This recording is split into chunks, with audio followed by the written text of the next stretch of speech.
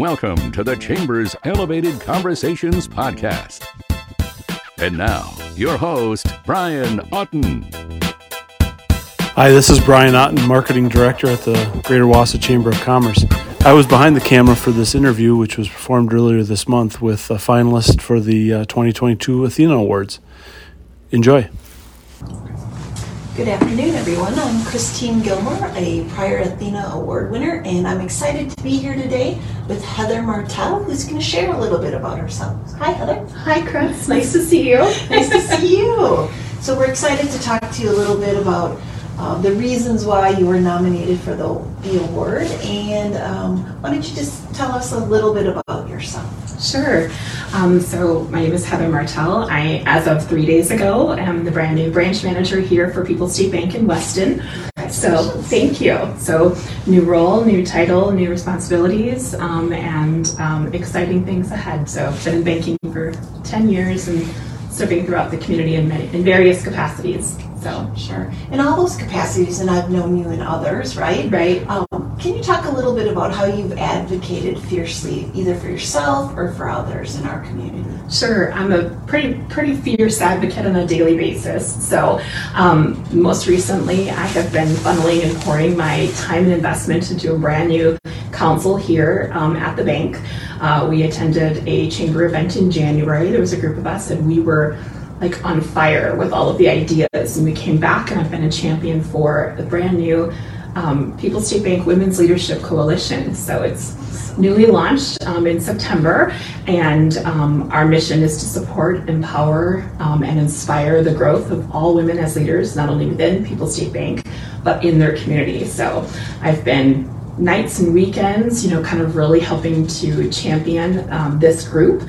I'm excited because we're developing and creating an environment of inclusion and looking to inspire personal growth, which helps support professional growth, and really looking to create a forum that would be like an open and judgment-free forum for obstacles that they're facing, both personally and professionally.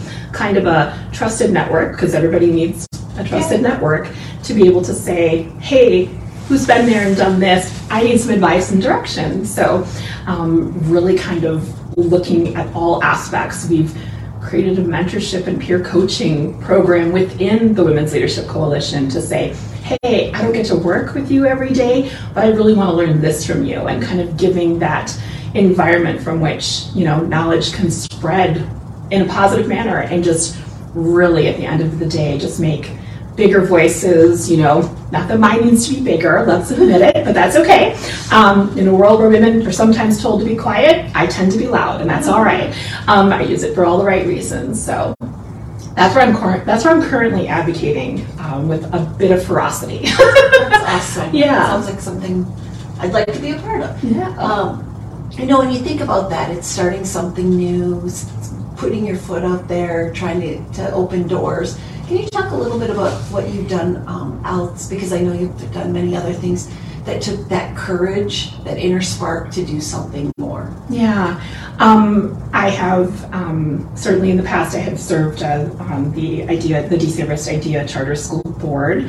That was a new foray into the educational world of, so stepping out into something new and saying, okay, here's a new group of individuals for whom I need to advocate, and so it was a joy and an honor to get to do that. I have taken leadership development training that I have created for high schoolers as a result of volunteering and turned it into a book. So just kind of the stepping out and going, putting myself in that foreground and saying, these people, these individuals, this group, these women, they need a spotlight shine on them. They need someone with a microphone to say loudly, pay attention over here, or hey, we need resources over there. So just a variety of ways. Serve with Blue Hearts Group in town. The violence of March 22nd, 2017, the outpouring of community support, the significant loved ones of like the EMPD staff. They said, how do we give back to the community? And so I am proud to be on their board to say, this is how we give back to the community. So yeah, that's just a couple ways of stepping out and going, I don't know anything about this, but I'm going to learn enough. And then I can stand up and shout on behalf of them. So Awesome. Yeah. Yes, thanks for sharing those. yeah. So, those are more group activities that people can be involved in, and you shared how you've done all of those things. Can you share a little bit how you've helped promote another woman leader? Sometimes I think we think of how do women encourage each other, but it's also by using our own power to help promote somebody else so that other doors open. Yeah, absolutely. Only being in a managerial role for 60 hours now, ish. I haven't had the decisional authority to promote someone, but that doesn't mean I don't make a recommendation to my network of friends saying, hey, I know you're looking for someone. This woman would be a quality asset for you, whether that's on their staff, whether that's a board that they may have, a nonprofit board in the region, or even a strategic committee within the bank, just saying, have we taken this person into consideration? Because my day-to-day with them is phenomenal. They're a quality asset that we're overlooking. So it's, again, taking that microphone, taking that opportunity, and just saying, I know I've established myself as a trustworthy person to you. Now let me tell you about this next person.